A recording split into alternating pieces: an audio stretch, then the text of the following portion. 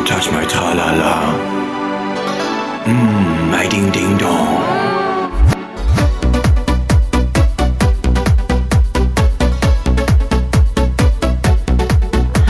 Hello, my fellow Brapmentonians, and welcome to Brap Talk. This is a weekly podcast where we discuss the happenings of the motorcycle industry. I am your host, Jensen Beeler of Asphalt and Rubber, and joining me on this two-wheeled adventure, the man who slides into my DMs, Mr. Shaheen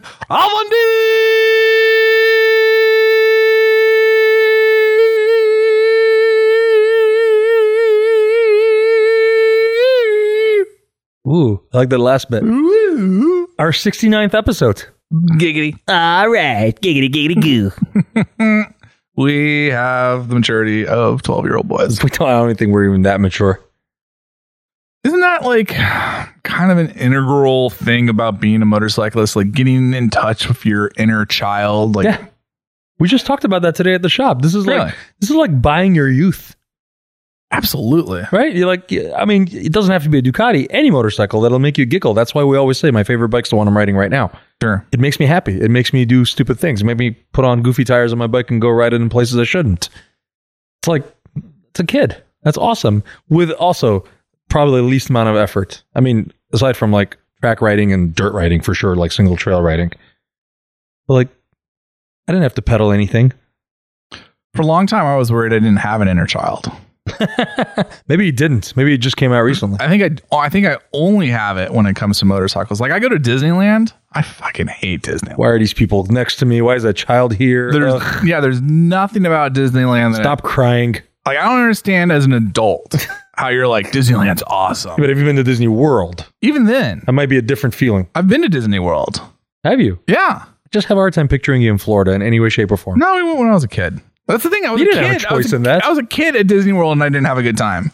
I feel like you were always a lawyer. I don't understand. You just came out of the womb like, no, I'm displeased with all this. Fuck off, all of you. That's probably fair. That's probably true. That's totally true. Doctor, you didn't do this right. Let me give you 3 reasons why. Put him back in. He's still an asshole. Oh, God, that one. Who let him out? Who let the dog? I've been listening to a lot of DMX. I don't know if you noticed in our intro music selections lately, but Yeah, I like it, though. a lot of dog Listen, sounds in his tracks. I mourned a bit when DMX passed away. I mean, we all kind of saw it coming. He'd been in and out of rehab a lot, but still, I was sad. He lived life 100. He did. He thought he was Mick Jagger.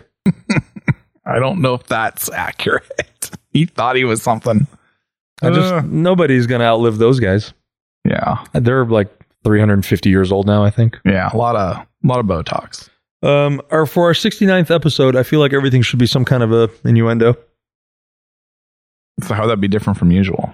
I don't know. It's because it's our 69th episode. Just every time you're like, yeah, this unit. You said unit. All right. Tell me what you've been doing on two wheels. Two wheels. You've been out in the dirt. He said dirt. You've been hitting the asphalt. Oh, I'll put the ass in asphalt and rubber. Giggity, giggity. Assholes and rubbers. Assholes, and somebody suggested that's the name of the dating site we were thinking of. Yep. It's a little too close to truth. What have you been doing? You put tractor tires on your damn bike, didn't you? I did. I sure did. And I used them. They're so good. They're so good. I took a friend / customer to the Washington BDR lower half of it, because that's sort of an easier, better intro to that kind of riding. Got some potholes in it, a couple of ups and downs, but it's not like super technical. Just comfortable on a bike that's going to move around underneath you a lot, because there's gravel and loose shit everywhere. And let me tell you, that Multistrada V4S with the S stands for sexy. Sexy. Put the Motos Tractionator Adventures. Don't you shake your head at me. This is why we should do a video, because it's just absolutely ruined that bike's on-road. Actually, you know what? You would think, but dang it felt so sure-footed on the curvy bits. I was having a good time with it. But man, took it out there, had a good time with it. It has made me fall in love with the bike all over again. It feels like 100 pounds lighter, even though it's not. It steers so much sharper, and I think it has more ground clearance, because I did some stupid shit out there, and the bike was like, that's fine, you're okay. Keep doing the thing. There. And it feels like you can throttle steer it very, very what's the word I'm looking for? It's very linear with its power output. Like it doesn't snap. You can make it snap if you want to, but it's just very easy to kind of steer it with a throttle. Easy. Very, very, just good. I liked it. It made me want to go giggity every time I did something. It's a good bike off-road. It's a very good bike off-road. I'm super surprised by it. I think, I forgot the exact words in my review, but I was like, this is it. This is the adventure bike you should buy. You want to go do all the things? This is the all the things bike because it's very good off-road. I think it's the best on-road. Yeah. I think even with shitty tires. Even with your shitty Tractionator tires on it. Kudos, man, to that bike. They've made it so good that even with like questionable tires, the bike's like unwavering. Questionable life choices aside, it's a good bike. It's just so good.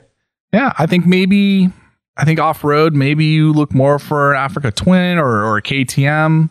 We can have that debate, which is in which category. But neither of those bikes touch the Ducati for its on-road prowess. And you're like, yeah. And it's funny because like I know one of your favorite bikes in that category is the KTM 1290 Adventure S. Yeah, I love it. Phenomenal bike. But it's interesting. We just took one on trade at the shop today, and I was kind of comparing notes to see where it's at because I think it fits in the same category with a 19-inch front wheel and everything. And it's super comfortable and it's very fast and it's amazing. It doesn't have quite the ground clearance. If you want that, you have to go to the R. So it was neat to kind of be able to park them next to each other and look at them and just kind of compare a little bit. And that finger diddle a little bit. Little diddle, just kind of get around. It's like, oh, I get to put my grimy hands on this thing. Phenomenal bike. I still think it's one of the best bikes on the planet, that 1290S Adventure. I totally agree with you. I think it's a great bike. But it is more road biased than the Ducati because KTM sort of made it where it's like, no, if you want to go off-roading, you want more ground clearance, you got to go to the R with a 21-inch front wheel. Because it could be more off-road bias. On-road bias because they had an off-road variant. Right. Yeah. So it's interesting they did that because it made me ask the question, well, I mean, if I was in the market and this was, I would realistically, if I'm looking at European, upscale, I guess, adventure touring bikes, you're talking KTM, Ducati, Triumph, BMW, because I think Triumph's probably going to have a new big 1200 coming out pretty soon. I keep seeing it. They're too stagnant in the marketplace. They got it. Yeah. It's been a while. It has. So I think I keep seeing it through the grapevine. I think there's going to be a new one out there. So those really would be the 4 European ones. Are you breaking some news over here, Shaheen? I think I'm breaking some stories. I seen the thing. I read a couple of things, and it just makes sense. It's got to happen. Yeah. So between those bikes, you're somewhere between, let's call it $19,000 to $26,000, give or take. And so, I mean, if I was looking at those, I think the Ducati personally is probably the better of them on the road. I think off-road, I mean, the BMW is just really, really well put together at this point. They've been doing it for so fucking long. It just feels bigger and heavier to me. But I say that every time I ride one, the bike just disappears underneath me. I think they've done a really good job with it. We talked about last show. You got that R1300 GS. You know, that's what they're calling it at least. Coming out. And that could be a game changer, right? You water cool that motor, it could get some power. Probably 150 horses or so. I wouldn't be surprised if they did that. At least, I mean, that's the name of the game right now. I think the 1250 is like 130 something horses right now. Yeah, my head, like my immediate thought was like 140 something. And that bike's game is not horsepower, it's torque. Yes. It's the torque monster, and it's this nice, flat torque curve that seems to start at idle. A torque monster. The torque monster. They called it a torque monster. Ah, shit. The Scheisse call these stupid Americans and tell them it's not a torque monster. 136. 136 horsepower. Yeah. And like 1 million pound-feet of torque. 105 pound-feet. Dude, that's a lot. At 6,200 RPM, 6,250. That's incredible. Pretty good. It's like a diesel. All right. Medium, okay. It'll do. If I was picking between those bikes, if I was going to if it was just my wallet and nothing else, I would probably pick the KTM. But if I was going to do a lot more off-roading, then I would have to say, then I want to have the R model, not the S model. Yeah, see that? I don't know. 2 shows ago, we talked about the Spectrum on Spectrum. I remember the episode's called On the Spectrum. It is. Because that was the reason why we called it that. Very specky. It's a fascinating market segment because it's like, what are you into? It's like going into a swingers club and just being What like, do you like? I don't know. What are you into? Do you like the all you can eat food buffet that's probably going to give you hepatitis?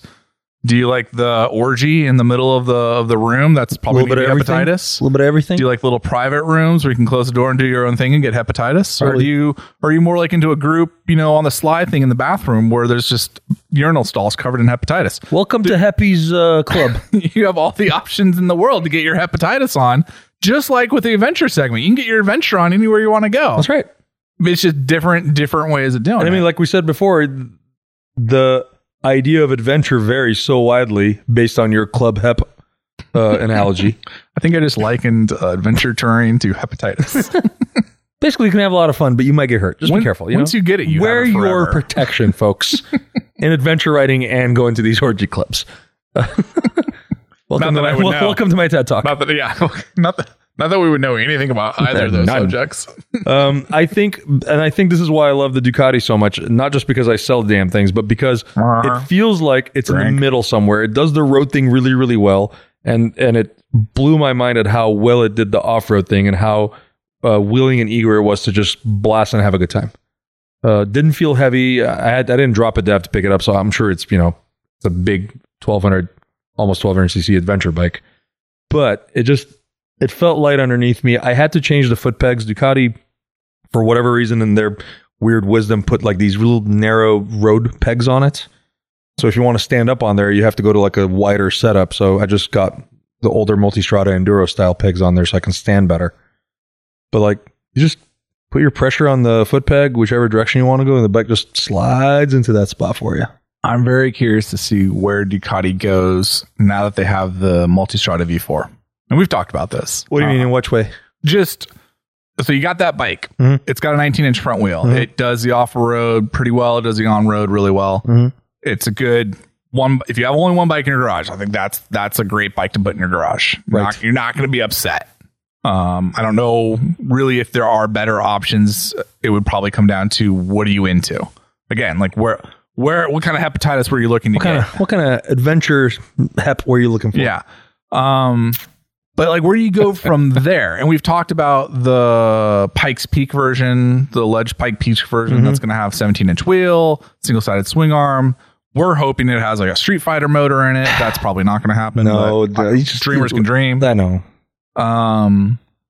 Do you come out with? I mean, the Multistrada 950 needs not to weigh 510 pounds. I think this is their chance to go up against the Tiger 900. Yeah, I mean, if I'm Ducati, I want to put out. I mean, like, let me think my thoughts here. This is why I say it's interesting, because do you flood the zone with 4 or 5 different bikes, kind of like how KTM has done, or do you just kind of come out with one bike and say like, hey, this bike fucking does everything really well, which is kind of like what Honda has done, where it's just like, yeah, Africa Twin, but yeah, it's pretty good on road, really good off road. You're gonna like, you want an adventure bike? There's your adventure bike. We don't make a 700cc version yet. Yeah, it's probably gonna be like an 850 Transall. Oh god. We don't have like a 180 horsepower version of it yet. Maybe, fingers crossed. I don't know, but it's just like one and done. And like, I look at Ducati and like, I don't know. If you're gonna build that sport one with the 17-inch wheels, why don't you have a 21-inch wheel? Yeah, you gotta have a 21-inch wheel. Something. It's either gotta be like an 850cc class bike or a 1200cc class bike, but you gotta have at least a 21-inch wheel in the arsenal somewhere. I think this is way outside of Ducati's. I like it. I like where you're going with this thing. Just bring the freaking energy. I think we're watching Ducati have to battle with the idea of stepping out of their comfort zone. Off-road is just not their thing. It's never been. But now we're watching them keep talking about like the Fast House and doing the Mint 400 and, building, the Multistrada with a 19-inch wheel only option right now. But if you look at all the other European brands, they have multiple options of each bike. Yeah. How many different Tiger 900s are there? Jesus Christ. Right? Yeah. So if there's that many options, clearly there's an audience for it. So I agree with you. I think what they ought to do, since they already have the plans for the 17-inch wheel multi V4, take the 950, make it lose some weight, do a 19-inch version and a 21-inch version. Yeah. Do the 19-inch only with cast wheels, and then do the 21-inch only with spoked wheels, and make people go, cool, I have an R model and an S model, just like KTM. Yeah, I don't know about that designation, but yeah, I like that idea. Oh, whatever, name it. I like that idea, especially because I don't know how badly I want a big size dual sport, 500 plus pounds with a 21-inch front wheel. Right. I know there's riders out there that do want that, but I don't know if Ducati needs to have that in their arsenal if there's a middleweight size bike with a 21-inch front wheel. Yeah, if they did that, if they had proper ground clearance, and that would be... Remember they teased us all with that Desert X concept. Yes. Which was kind of like a Cagiva looking... It was hot. Thing. It was gorgeous. Just wrong motor. It's wrong motor. So if they just take that same energy and put the liquid cooled motor in there and make it less than 450 pounds, sign me the fuck up. I think you put the Tesla Strada motor in it, or you build a new engine platform. They're never going to do that. We're talking about Volkswagen Group, dude. They're all about recycling engines. How many Volkswagens have the 2-liter turbo motor in it? How many Volkswagen products? So many. They love doing that. Yeah. Costs less money. There's bean counter somewhere going, no, this is the engine. 9? For everything. We'll make it from 150 to 300 horsepower. Same engine. Who was I talking? I was talking to an industry person, insider, Both and Spy maybe, the other day. And they were talking about the disconnect between Europe, especially European brands, but between American adventure riders and European adventure riders. Oh. And in Europe, adventure riding really is sport touring. Like adventure riding is really like we go up the Alps. Mm-hmm. That's like where you're going to find most of these GSs and KTMs and V4s and all that stuff. It's them going through the Dolomites, going through the Pyrenees, going through, you name the high altitude mountain pass.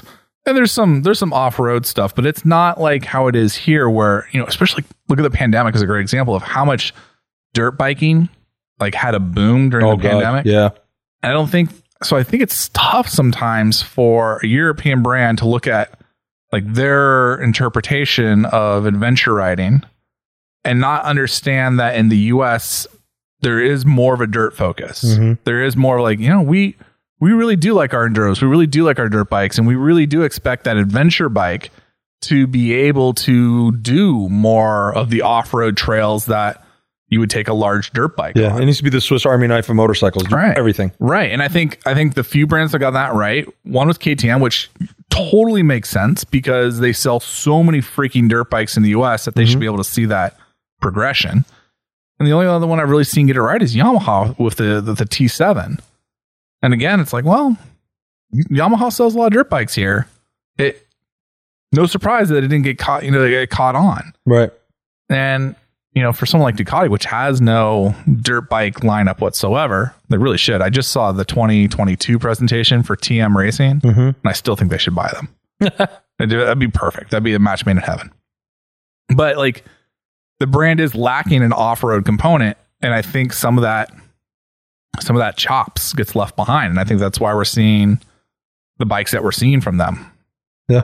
Because if you're an on-road focused adventure rider, the Multistrada 950 kind of makes sense. If you never take that thing off-road, that kind of makes sense. Yeah. Or if you're doing like gravel roads with it, you're like, yeah, okay, that makes sense. Yeah, like light duty, up to maybe medium off-road ability. Yeah. What the British would call like a green lane. what Portland would call an alley sweeper. That's right, an alley sweeper. But if you're not looking at it as like, oh, middleweight, bike that can go do single track trails. No, that doesn't exist out there. No. Not for a bike like that. I really do wonder what the conversation is like inside the boardrooms of the European market motorcycle, committees of like, all right, we need to build a motorcycle for the Americans. What do they do? Because frankly, the whole adventure touring segment is pretty new to us. And it's funny how we've just grabbed it and run with it. BMW's been doing it forever, but like everybody just looked at it as a BMW thing. Oh, these BMW guys buy these bikes and farkle them out and maybe go off the beaten path once in a while. And so suddenly everybody else is like, oh yeah, we should also come to the US and do things like that. So, you suddenly saw the Honda Africa Twin, and then you saw the bigger KTMs, starting out with the 1090 and 1190, and then they started kind of making them better and better, and we can't keep them in the showroom. Mm-hmm. And ours is not the affordable one. Mm-hmm. What does that look like in the more affordable segment, in the $14,000 Africa Twin segment? Tenere 700 did not have any trouble selling. Pan America is not having any trouble selling. They're selling out of Pan Americas like crazy right now. Yeah, I wonder if that's a supply issue or demand issue, though. It's been that case for everything right now. Yeah. The minute it hits the showroom, it's gone. I want to see second year sales. I agree. I want to see what 2022 is probably going to be a more real, quote unquote, realistic view on what sales will look like, because we're still kind of dealing with the after effect of 2020 where people were pent up. Spot on with that. In fact, one of the things I was going to touch on later in the show was BMW just came out with their sales figures for the first half of the year, up 40% over last year, which is, but then you're like, right. So I did the math. Even compared to 2019, it's still a 15% gain, which is great. That is great. But I am curious to see 2022.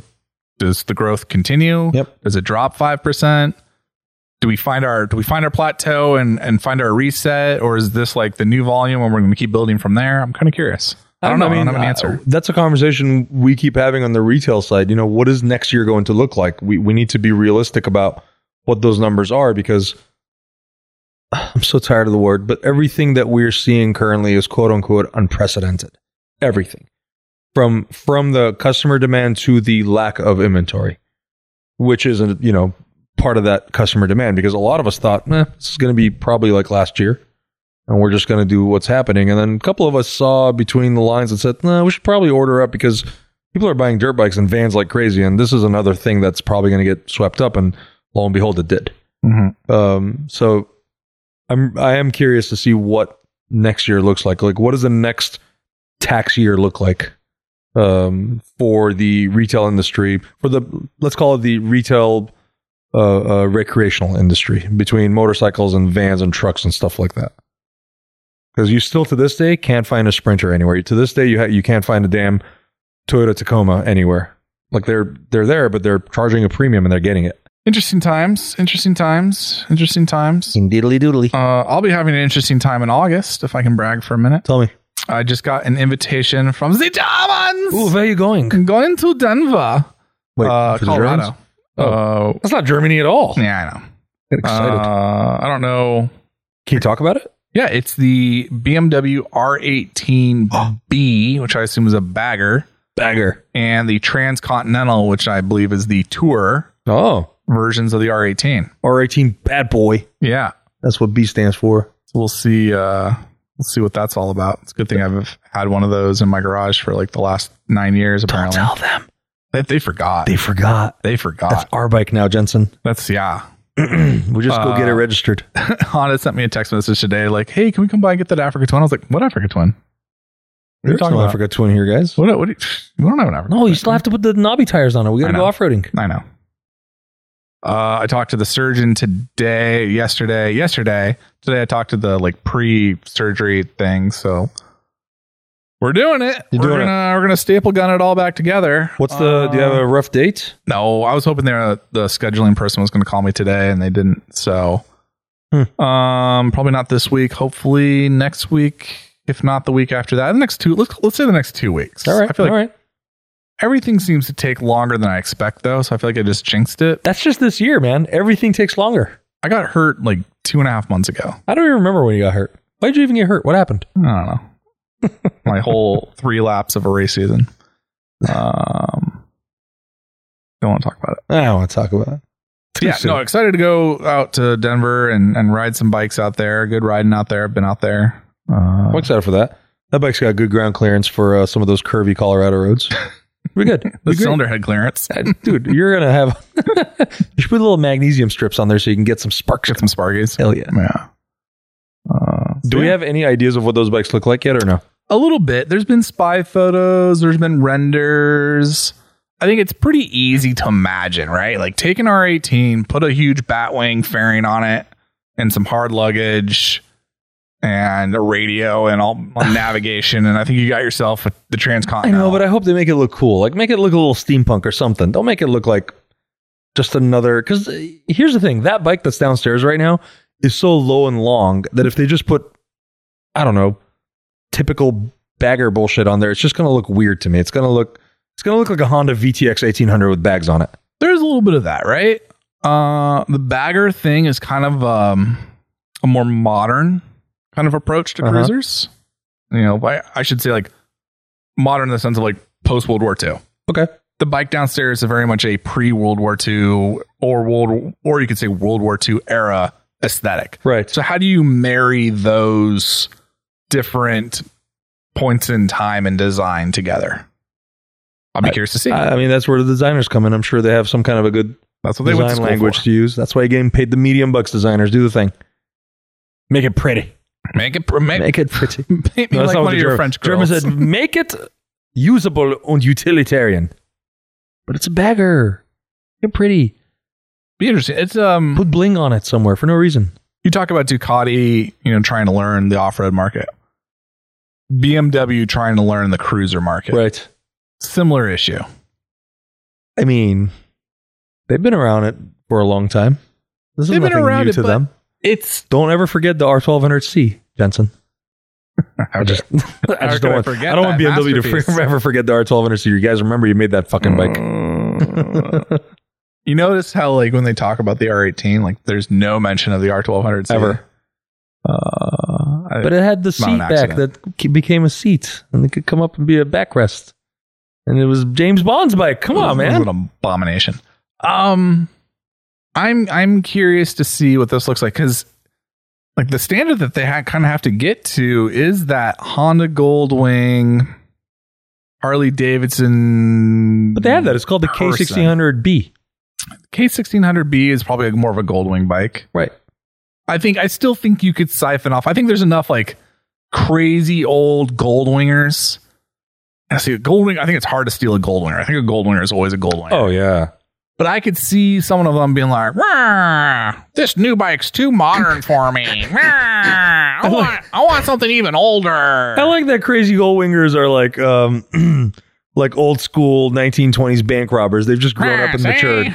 Yeah, see? This motorcycle's got room for my Tommy gun. Yeah. I can barely fit two helmets in the top deck. What is a penny and the police having common? Copper, see? Copper.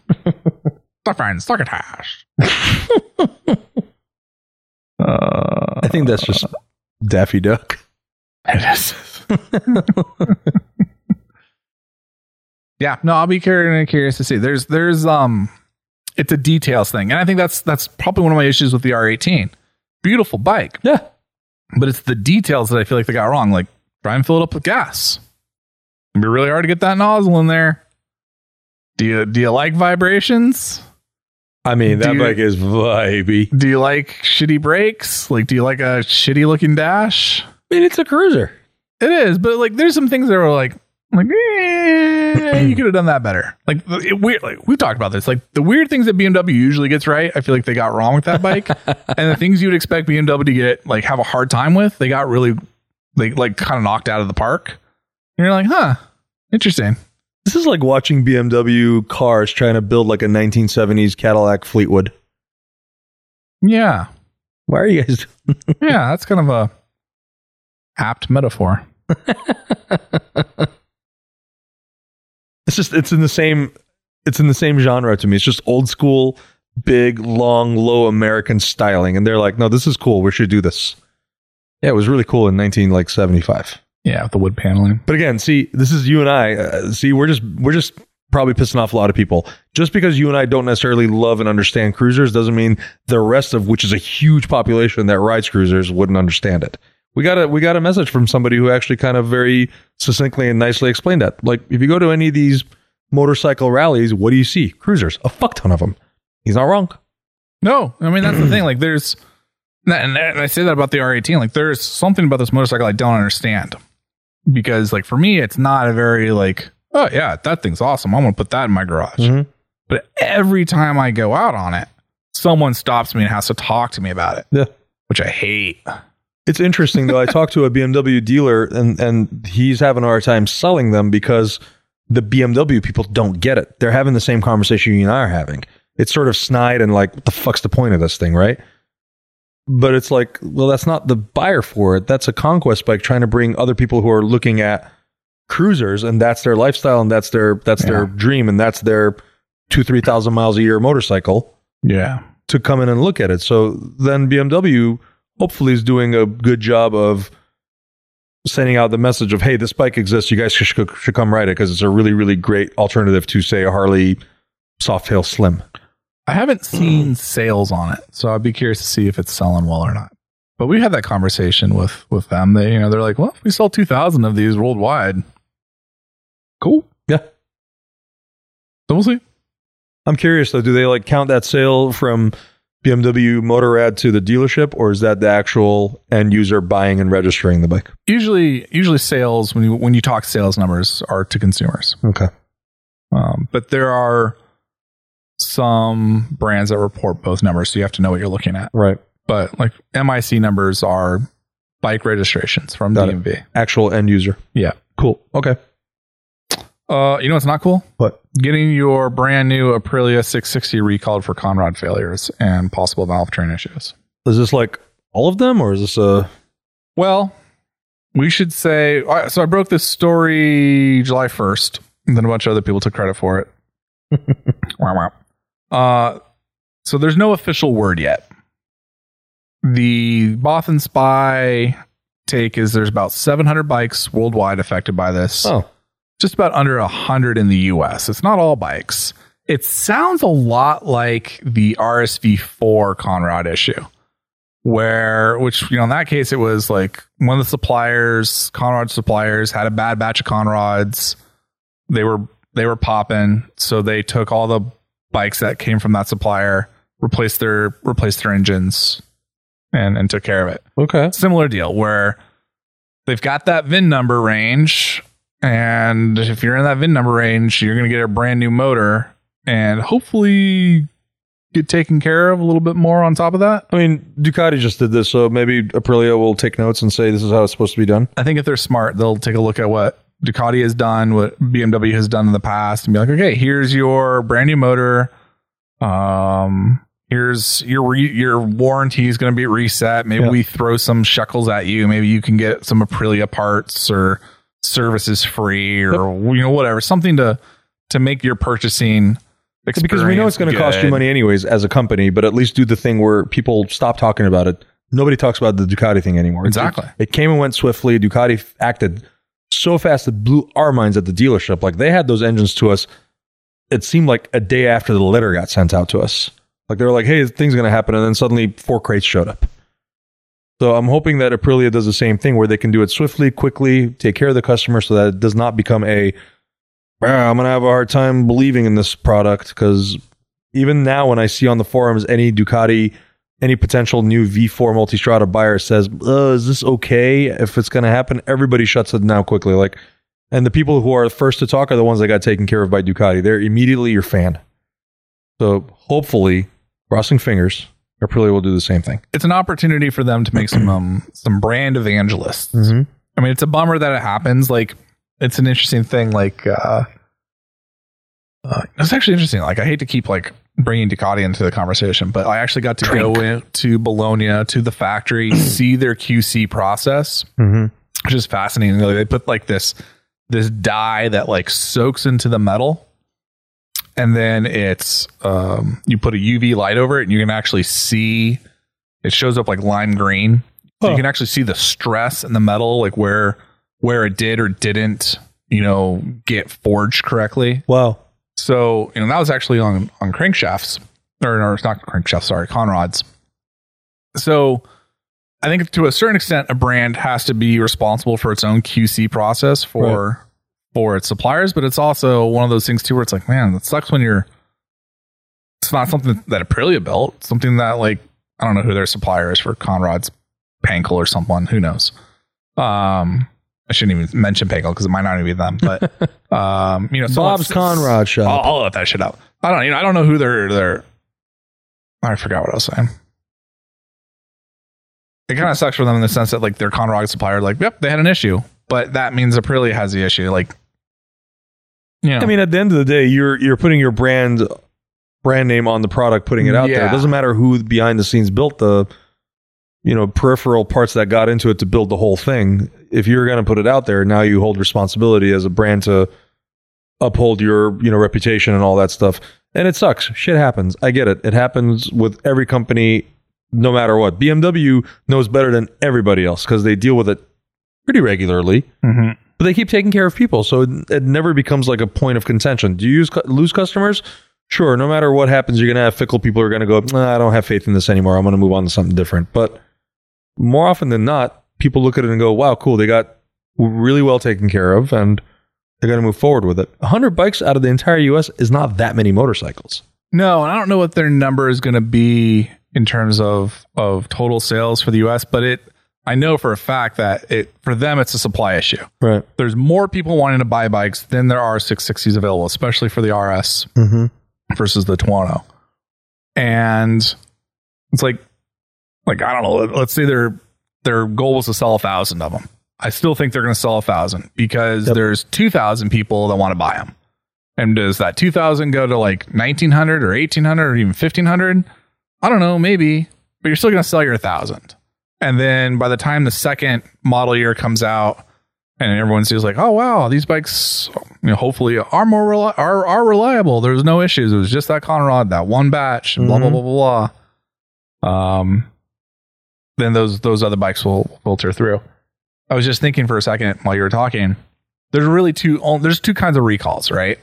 There's a recall for things that go wrong on the assembly line. Like, oh, we routed the throttle cable the wrong way and that causes something to wear. And, Gunther was having a bad Tuesday and, he put all the spark plugs in upside down and blah, blah, blah, blah, blah. Like, it's like assembly issues, which is really like, that's more indicative of the motorcycle brand having issues. And then there's supply chain issues where it's like our supplier built the crankshafts wrong or the pistons wrong or the Brembo, like the Brembo brake recall. Like, hey, like no one makes their own brakes. They all just buy it from like 4 different brands. Right. And if one of those brands has a bad day, then there's an issue. And like I was saying before, like I think you still have to hold a brand like Aprilia accountable for what their suppliers do. But those recalls worry me less than the ones where, oh yeah, we put all the wheels in backwards on like a certain VIN range because Bob was drunk. Bob was having a bad day. Yeah. He had a fight with his dog. It just became a thing. Yeah. It's interesting. It's an interesting thing to look at. I don't know if like consumers really look at it. I think at the end of the day, like you see a bunch of recalls and you kind of go, yeah. Dude, when our retail customers come to us, they're not like, oh, it must have been a bad day at the something. They're just saying, hey, the thing that I paid you $20-something thousand for is not working. It's not working. Fix it. Yeah. Take care of me. Right. Make me pretty. Make it pretty.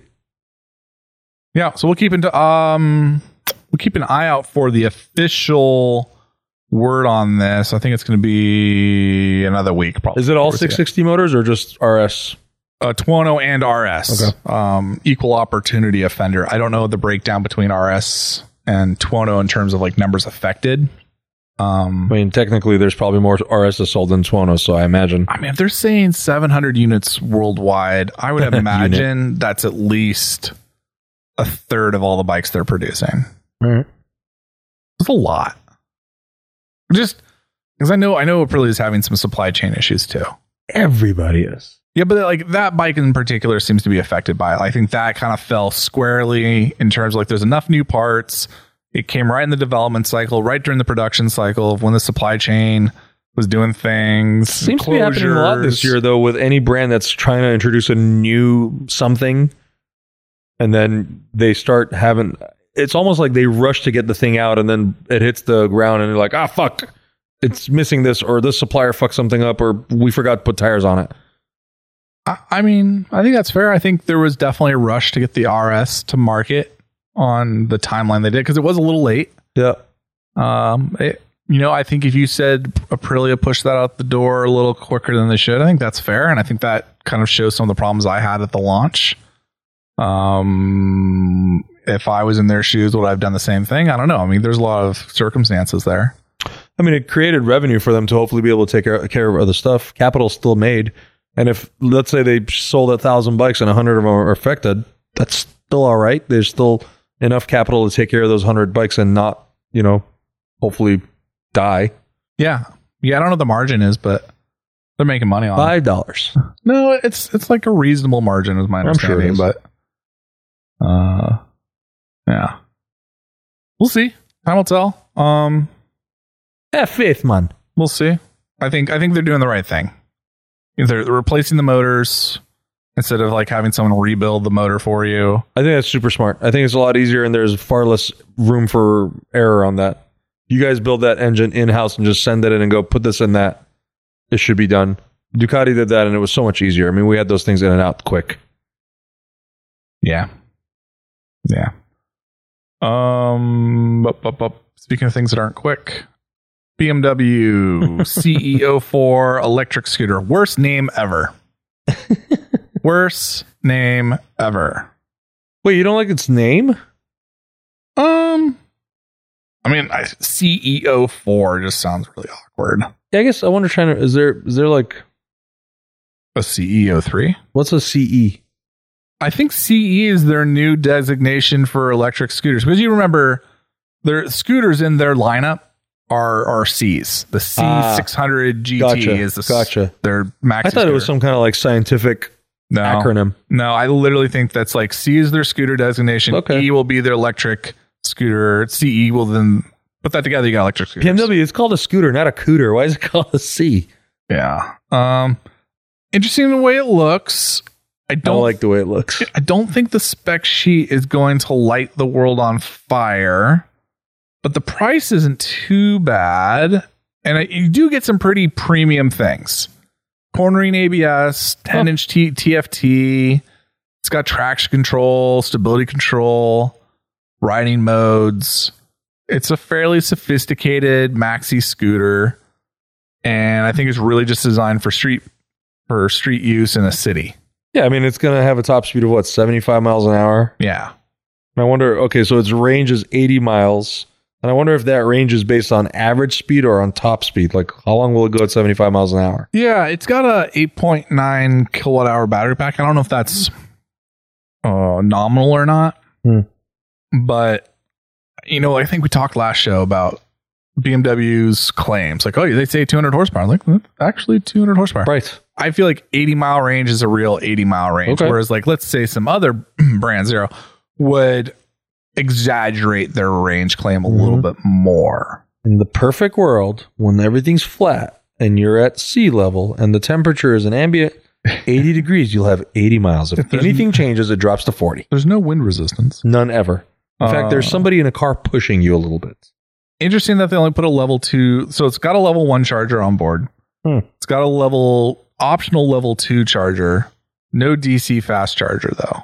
Really? Yeah. So they're really looking at that like, you're going to take this bike, you're going to run a bunch of errands, and at the end of the day, you're going to charge it in your garage overnight. Yeah, it's just going to sit there in your garage or at your work or whatever. Which, like, I guess not your work. It's very general. Like, the whole thing I sit there and I think about, I'm like, if this is really like an urban, like, it'd be great for like you and I running around town, doing errands, going to the podcast, grabbing groceries, seeing our buddy Miles down at Puddletown Games. Hell yeah, Puddletown. Shout out one of our motorcycle buddies just opened up it's actually a game really store cool in Portland. Store. Should go see it. I would totally take this little CE4.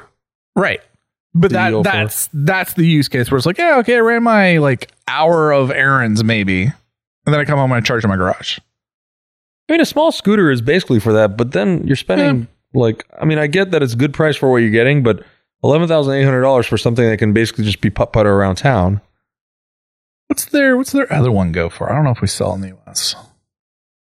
I really like the way it looks a lot. I really dig this future. I feel like I'm looking at something from like, what's the futuristic movie with Wesley Snipes and Sylvester Stallone? Demolition Man. I feel like this belongs in Demolition Man. Look, so here's an interesting compare and contrast. I know they make a 600cc scooter, at least they used to. I should check the European site. But in the US, BMW sells the C400 GT, which is another... It looks a little bit smaller, but it's another maxi scooter. It's not like a Zuma or anything. Right. It's a scooter that's designed to be able to be on the highway pretty comfortably. And that's 8,500 MSRP. There's a $3,000 difference between them. And like, just looking at like kind of the features, you're like, yeah, there's maybe $3,000 worth in having the nice TFT dash and all the traction control and all that other stuff on there. Is this on traction control? I don't know. Being electric, the torque. That thing's only 34 horsepower. So this part of me is like, you know, it kind of makes sense. It's not crazy. Like, am I saying like this is like the most earth-shattering thing in the world? I mean, BMW was really stroking themselves off when this thing came out. And I don't know if that's really warranted, but like, look at it. Oh, it kind of makes sense though. Like, it's so futuristic. It's not crazy. It's not like Harley Davidson coming out with the LiveWire and be like, here's your $30,000 electric bike, and people being like, I don't know about that. Don't call it a Harley, Jensen. Well, we're gonna get to that. I like the way it looks a lot. But this has been my concern with electric vehicles in general. I just think they're still at a point where they're a premium product where pretty much only the rich can afford them. I mean, a $12,000 scooter that can go 80 miles that you can buy its gas version for $3,000 or $4,000 less and be able to ride around all the time. Yeah, I agree with you to an extent, but you know, there is a market for this kind of scooter. Like I said, you can't compare this to a Zuma because there's the scooter market and then there's the maxi scooter market. Mm-hmm.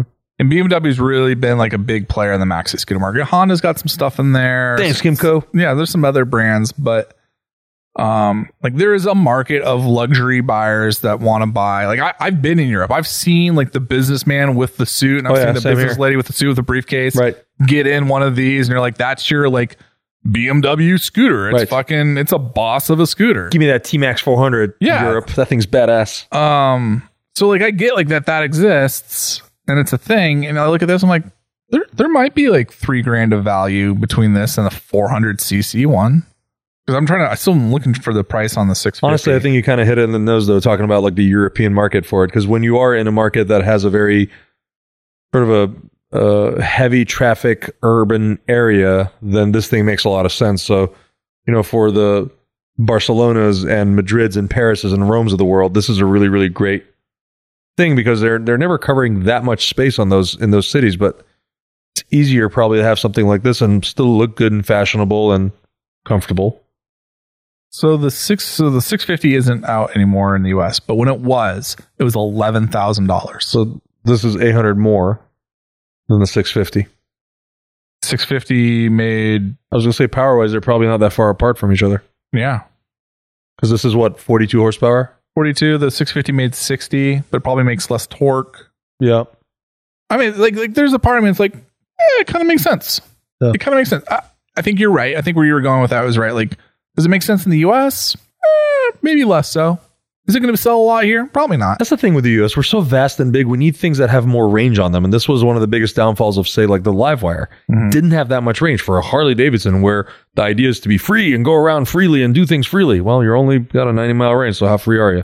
Yeah. You could, I'm trying to think like use case scenario. Like, could you commute in Portland on this? Like, if you lived in Vancouver, could you come across the bridge to your Portland job? If you lived in Vancouver, like downtown actual Vancouver, and not like up north in the battleground and all that stuff, probably, because that's, you know, from my house, because I'm basically close. The furthest northernmost spot in Portland. Yeah. From me to downtown, it's like 5-6 miles. Yeah. So add another 3 miles to it, cross the bridge and get over. It's not bad. Altogether, your commute's about, give it 15 to 20 miles. And you can do highway speed. 75 is reasonable on the highway. Maybe when I say 15 to 20, I mean round trip. Yeah. So you could essentially, with let's call it an 80-mile range, you could basically commute to work, let's say 3 to 4 times a week before you have to even plug it in. And again, if you're charging it every night, you're plugging it in your garage. Yeah. It kind of makes sense. Is it going to replace? So this is the thing that's interesting.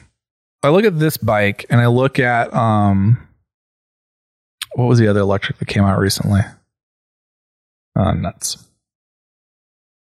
There's a reason we're seeing electrics come out in certain segments. There's a reason we're seeing electrics come out in e-bikes. Mm-hmm. Because that makes sense. You can make a reasonably sized bicycle that only needs to go like maximum 20 miles an hour. Like our motor and battery technology makes sense for that application. Right. Our motor and our battery technology makes sense in a scooter application. You're not going to take, this bike on a cross country tour. You're not going to ever take a scooter more 80 miles like for a day. That's probably a long day on a scooter. Yeah. There are probably people out there on maxi scooters going cross country. I get it, but I mean, they're not the average rider. These are the same people who could drive their car with their feet. It doesn't make it a good idea. I mean, yeah, you can do it, but that's don't have not a choice. It's the wrong tool for the job. It's like, yeah, if you want to do road trips on your scooter, go for it. Yeah, make a video as a and guy send who it to takes his Revzilla. 600-pound motorcycle dirt biking, I get it. Yeah, sometimes it's just funny. But like if you look at like the core competency of that vehicle, you're like, it kind of makes sense. And I think that's a very German approach. We're like 80 miles round trip scooter. Like, we're not going to build a super bike for you because it doesn't make sense yet, but it makes sense in the scooter. In fact, we'll replace our top of the line scooter with this electric one because it makes sense. I do like that it's a more maxi scooter, because the last time I saw a scooter that was electric was the little Vespa. Yeah. And that was like essentially a 50cc scooter. Yeah, that was tough. Totally non-impressive to me, because I would rather buy the little GT300 that they make that looks the same and actually goes. Right. So in this case, I think you're spot on. I think it is the right bike for its segment. It'll probably do very, very well, especially in the European and I imagine, Asian markets. American markets, I'm curious. I feel like, New York City, San Francisco, all the major metropolitan areas could probably use this thing. It'd be a great machine to have. It's quieter, it's smaller, it's cleaner. I can't imagine it costs you that much per month to power it up. No, not overnight from your own wall. No. The maxi scooter segment has never been big in the US. I had the little Fiat 500e, the e-Barth as I called it. And my little e-Barth, I would plug it in probably every third night. And my electric bill went up, I kid you not, like $3 a month. Yeah. And I only ever charged it at home. So if that little car with its older technology only costs that much to plug, let's even call it $10 a month. That's nothing. Like, fuel costs close to $4 a gallon right now. Yeah. Premium and I also fuel consider anyways. that $11,800 price tag, which is, of course, Well, that's what I'm saying. the I'm just baseline price is probably going to cost more. Or you're Right. going to get some sort of e-subsidy. I bet you would. I wouldn't be surprised if they gave you a subsidy. But even if it cost you $11,800, that's not a bad purchase, because the 650 was only $800 cheaper. Yeah.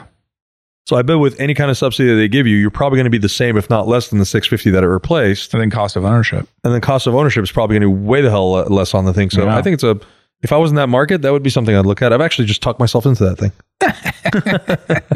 No, it makes sense. It's an interesting play. I think it's a great example of where we are in the motorcycle industry in terms of grappling electric motorcycles. Like, this is where it is.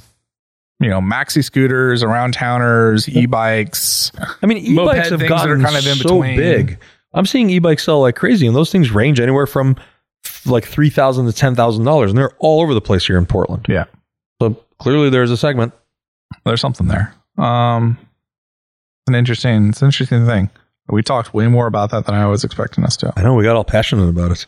It looks good. It's an interesting. I really, really like the way it looks a lot. I'm a big fan of it. I like that weird, funky design. They kind of did an Akira thing with it, which I like. Still not certain about the name, but whatever. Yeah, the name's Why the 04? Did they explain that? The concept was called like the CEO4, and I want to say like that was like their fourth electric concept. So I don't know. Okay. Sure. Why not? It makes sense to someone over there. I like it. I hope it does well. I think it's a really cool looking bike. Speaking of really cool looking bikes, is it though? We'll skip that story. Instead, we'll talk about Don't Call It a Harley Davidson. The electric Livewire 1 debut. So 2 stories in one here. Okay. One, Harley Davidson has spun out its electric motorcycle business. It won't be under the Harley Davidson name. It'll be under the Livewire name. So it'll be Livewire by Harley Davidson, different models underneath that. Yeah. And Kinda now like the Scrambler. the first Livewire motorcycle is the Livewire 1, which we all knew as the Harley Davidson Livewire. So super confusing A lot of branding, marketing, business, shell gaming. Very Jedi mind tricks action. Just a little... Don't Pixie worry dust, about the pixie dust, Livewire. pixie dust. This is the new Livewire. Yeah, this isn't the Livewire you're looking for. Yeah, this is the Livewire. Look, in fact, I like that in white. It kind of does remind me a little. So we've seen this bike. I've ridden this bike. We know this bike. Has anything changed at all? Aside It no from the longer price tag? comes in orange, which is partially because it's no longer a Harley Davidson. Right. And they took $7,800 off the price tag. Boom! Which is awesome. This is the bike they should have come out with. Yep.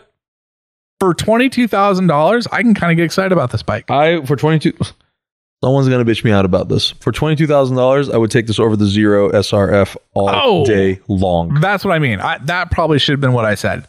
I don't know if I like this bike at 22 grand. There's a lot of things I would like to change about this bike. Yeah. There's a lot of things I think this motorcycle doesn't do as an electric, that it doesn't quite have the gas parity. But in the electric space, yeah, Zero SRF or this for the same price, this is cheaper. No contest. This is actually cheaper. No fucking contest. It's got DC fast charging. Mm-hmm. It's built by Harley Davidson, which somehow has way better build quality than Zero.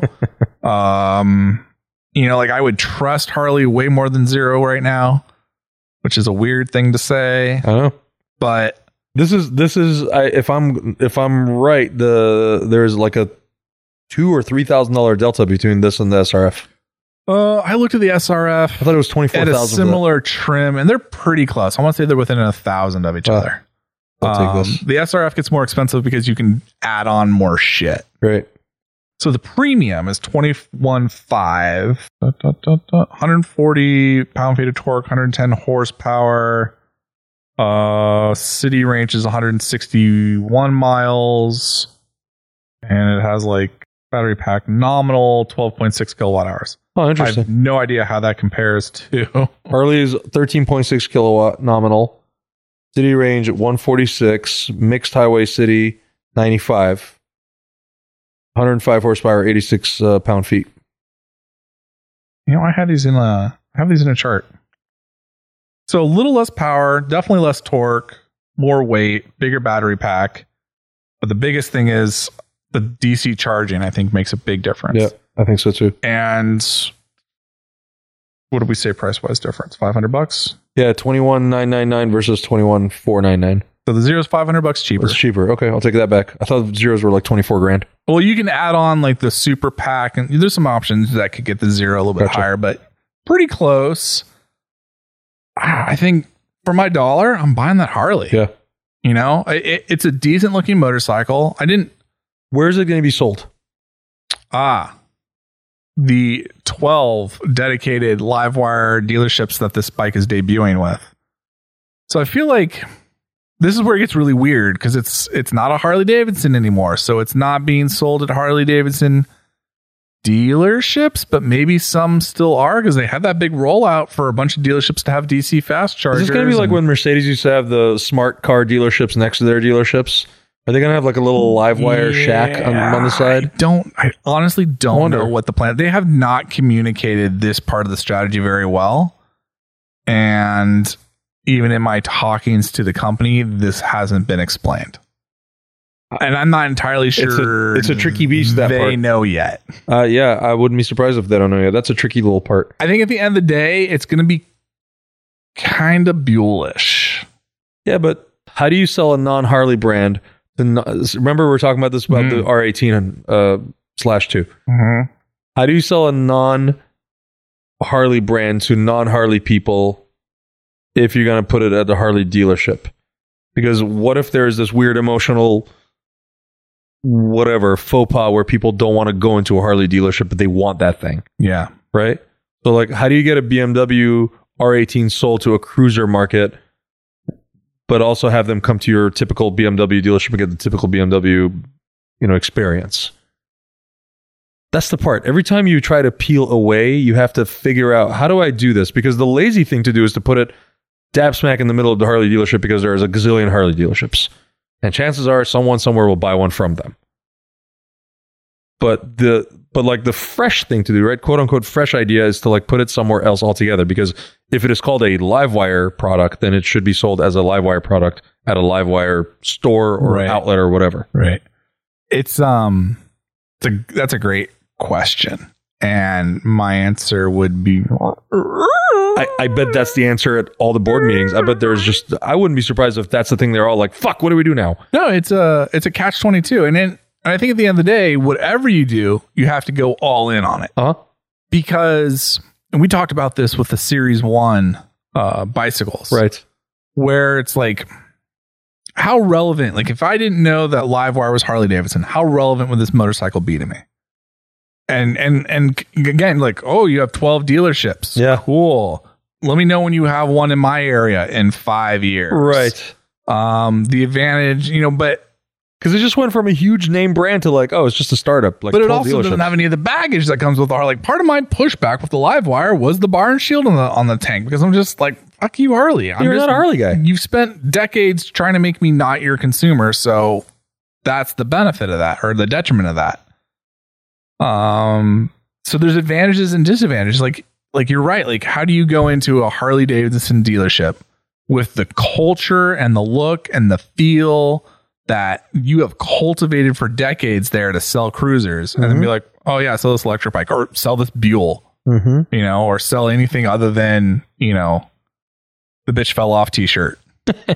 and like they struggle that was Buell. It was them struggling because it was too different. It was too outside of the hyper niche that they created for Harley Davidson culture. And so like, yeah, they had a bunch of dealers everywhere, but like, what good did it do them? And I feel like that could be the same thing with Livewire. We're like, maybe you can establish Livewire as its own brand. Yeah. And there's Livewire dealers, and maybe they share a parking lot with Harley Davidson dealers, but maybe some of them don't. And maybe you grow that network out. So maybe the answer here is to have it at a Harley dealership and have a Livewire specialist there.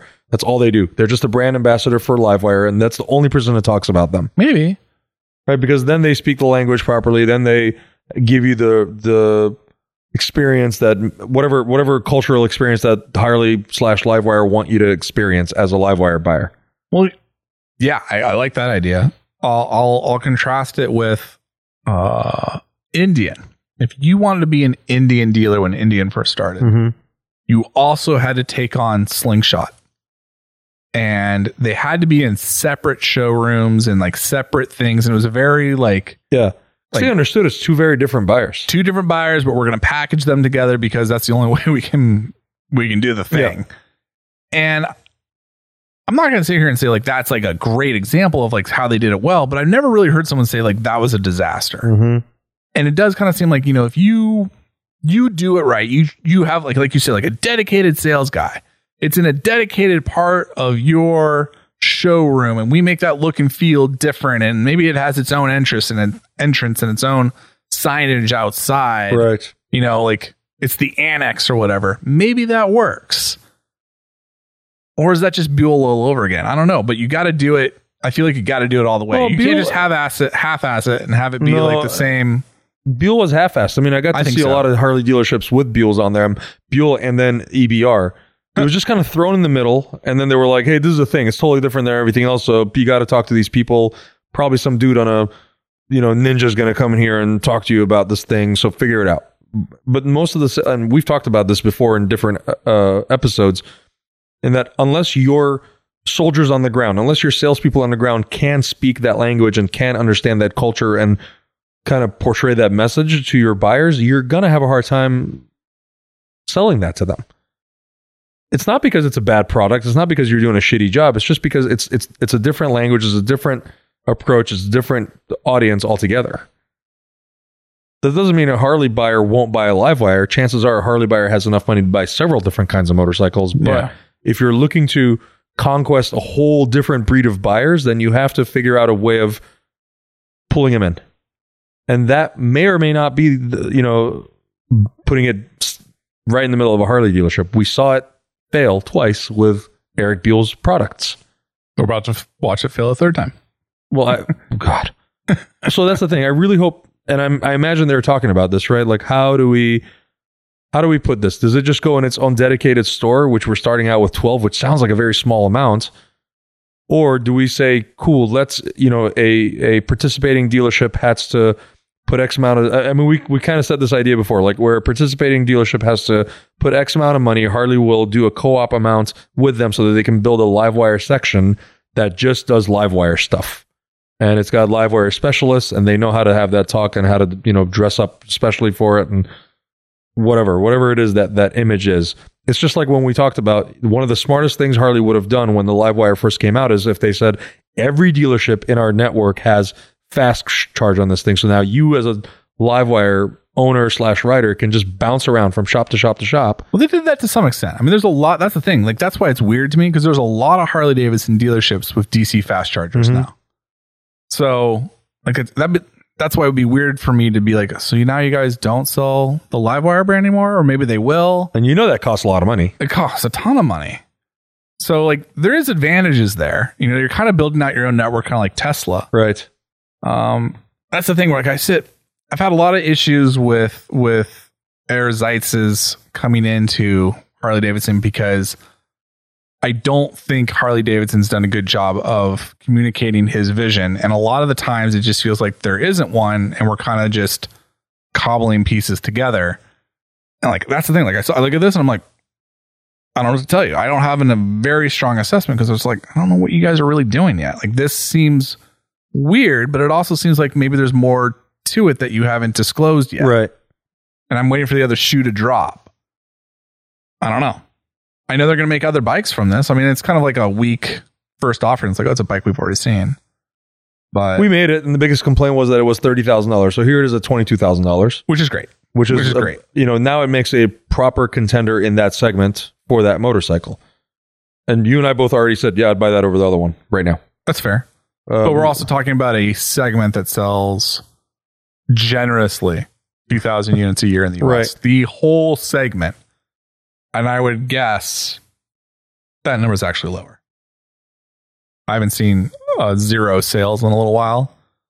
But me either. You know, like 1,000, 1,500 units through the whole brand a year is a pretty good estimate. Let's give them the benefit of the doubt. Let's call it 2,000 units for the whole year, all their bikes. Sure. I know I could be off, but I'm not going to be off by much. Harley Davidson maybe added a couple hundred more units a year to that pie. That's the segment. Who else is in the space? It's interesting though. You know, we were talking about Harley bringing in different riders to their dealerships, and they're effectively doing that with the Dirt Glide. Yeah. And they're selling the shit out of them. I mean, from what I'm understanding, every dealership that I've talked to, they're like, dude, we can't keep them in stock. They can't keep them in stock, but I would like to see the number. Like, it's really easy to can't keep them in stock if your dealership only got 2 or 3. Well, you know, the only reason I'm speaking that language, well, okay, that's fair. I'm wondering how many they're sending out there, because just as a dealership myself, I can't keep Multistradas in stock, but like I took in 30 and they're gone. That's fair. Yeah.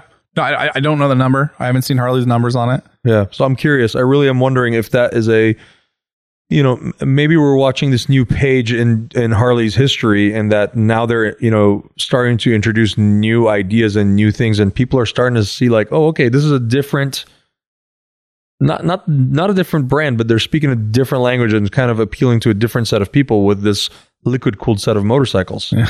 That's the thing that's kind of funny. Like, we went from a brand that was kind of stuck in like the 1970s, right, to now a brand that's like, oh, welcome to 1990s, early 2000s. Right. All right.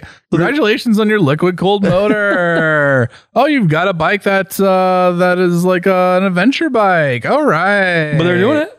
And I mean, better late to the party than never, because there's, again, however many they're giving to the dealerships are being sold. So now I'm wondering, will this also translate to that new custom that's coming out, which I think is a gorgeous motorcycle? You mean, little knowledge drop, that new Sportster that's coming out? Is that what it's going to be? It's going to be a Sportster. Come on. It is okay. I mean, we kind of knew that when the announcement came out, because it said from Evolution to Revolution. Yeah. The Evolution motor was in the Sportster. The Revolution motor. Dude, how did the Sportster go from a 60 horsepower engine to essentially 150 horsepower motor? Rumor on the street, 120 horse. Fuck, that's still twice. Still pretty rad. I would love that bike at 150. But 120. 120, I'm fine with. I mean, in the picture, it looks like the wheelbase is like 3 inches long. That thing looks tiny. I'm excited for that bike. I am too. I literally told... So listen to us. Listen to two non-Harley guys getting excited about this thing. I literally talked to a Harley Davidson employee today, and I was like, hey, I'm really excited about that new Sportster. And by the way, understand that never in my entire life would I ever thought I'd say I'm really excited about that new Harley Davidson. I would have shat my Sportster. pants if I was that person talking to you and hearing you say that, because that means you're not the only one saying that. Yeah. If you can get me, there's a whole other people you got before me. Like, So that's okay. That's a silver lining for me. So I wonder now, because they're starting to get other people getting interested in the brand suddenly, maybe this Livewire thing, maybe the correct thing is to have it at a dealership under different guys, under different, representation, so to speak. Somebody else, a Livewire specialist does Livewire stuff. It's almost like the Tesla experience, where you just go in there and get outfitted for your Livewire, and that's all you're there for. That's what your interest is. Because as someone who sold electric motorcycles for a little while here, the buyers who are coming in to buy that specific kind of vehicle are a very unique breed, and they're very interested in the forward technology idea of it. And so, like, to me, it's kind of a cool thing to be like, yeah, this is a new technology. It's electric. It's different. And it also has this old school brand behind it, which is kind of neat. So I could see where some people would get kind of geeked out and go, yeah, it's electric, but it's also Harley. That's kind of neat. I really wonder.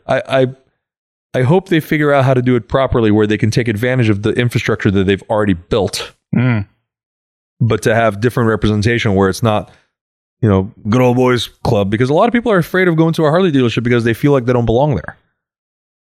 it is, afraid the wrong word for me, but they have a weird emotional tie to it. I go into a Harley Davidson dealership and I feel like a fish out of water. I'm like, this is different. I don't belong here. This is different. These people ride motorcycles, but they are different than me. And they probably look at me the same way. Probably. Look at that smug motherfucker. Last time I showed up on my Africa Twin, they were geeking out. So that was kind of funny. I mean, motorcyclists are motorcyclists at the end of the day. We have people that listen to us that probably ride every brand we've ever talked about, good, bad, or otherwise. And I know that because we'll get messages from them going, hey, dude, like, we're not assholes. We're good people. Speaking of which, that's a good transition. We had our buddy DJ re-signed up for A&R Pro. Had to take a hiatus. Just bought a house. Oh, Congratulations. congratulations. But he makes mentions like, yeah, you guys talk about, my DRZ and my Buell. And, maybe one day I'll buy a good motorcycle. Hey, man, if those things work for you, they are good motorcycles. That's for you, right? I mean, I put quote unquote tractor tires on my bike. They're good tires for me. They do the job. There's a reason I've gone back to that tire the third time now. Do they though? Listen here, you judgy judgerson. The point is, there is no such thing as a perfect motorcycle for everyone, but there's a perfect motorcycle for you. Ooh, put that on a t-shirt. That's right. I'm just going to drop that right there. That's nice. That's some Zen Confucius shit right there. Zen and the art of brapping. Ooh, that should be a shirt. Yeah. Like it. That's a page from the Church of Brappistan. It right sure there. is. Take a pew. Brap be with you. Blessed be the Braps.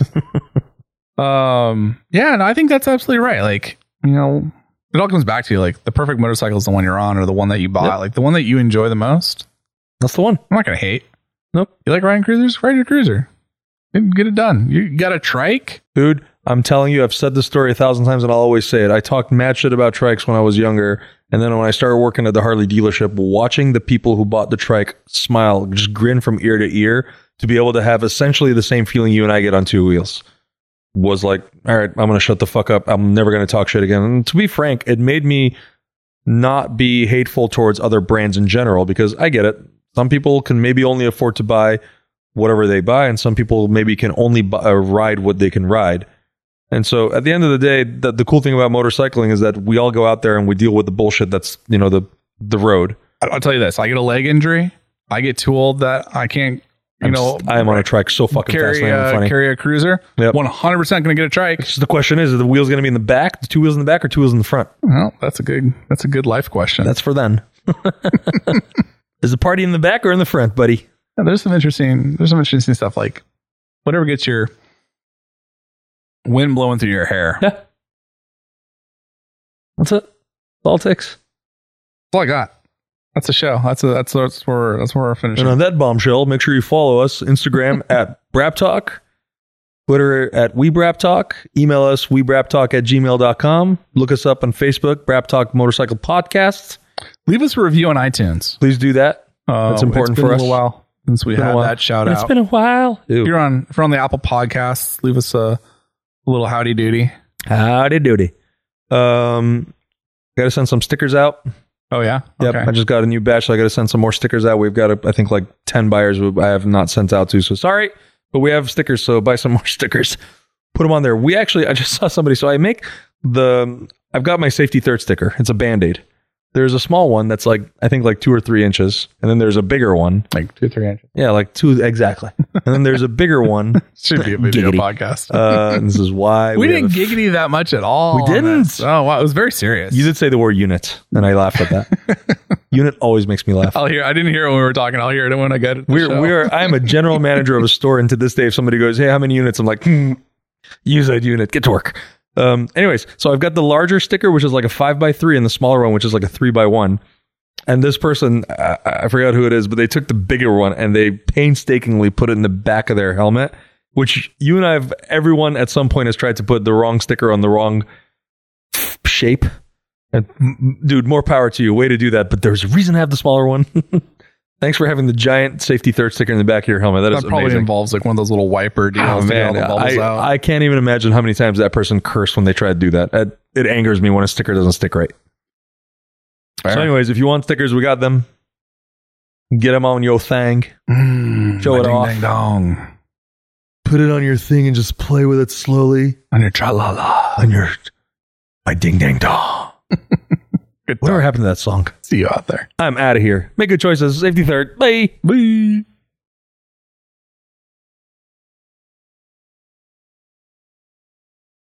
I'd already put a tentative title on the show as Giggity because it's episode 69. So Is it really? it's just all coming together now. Oh man, it's gonna be amazing. All right.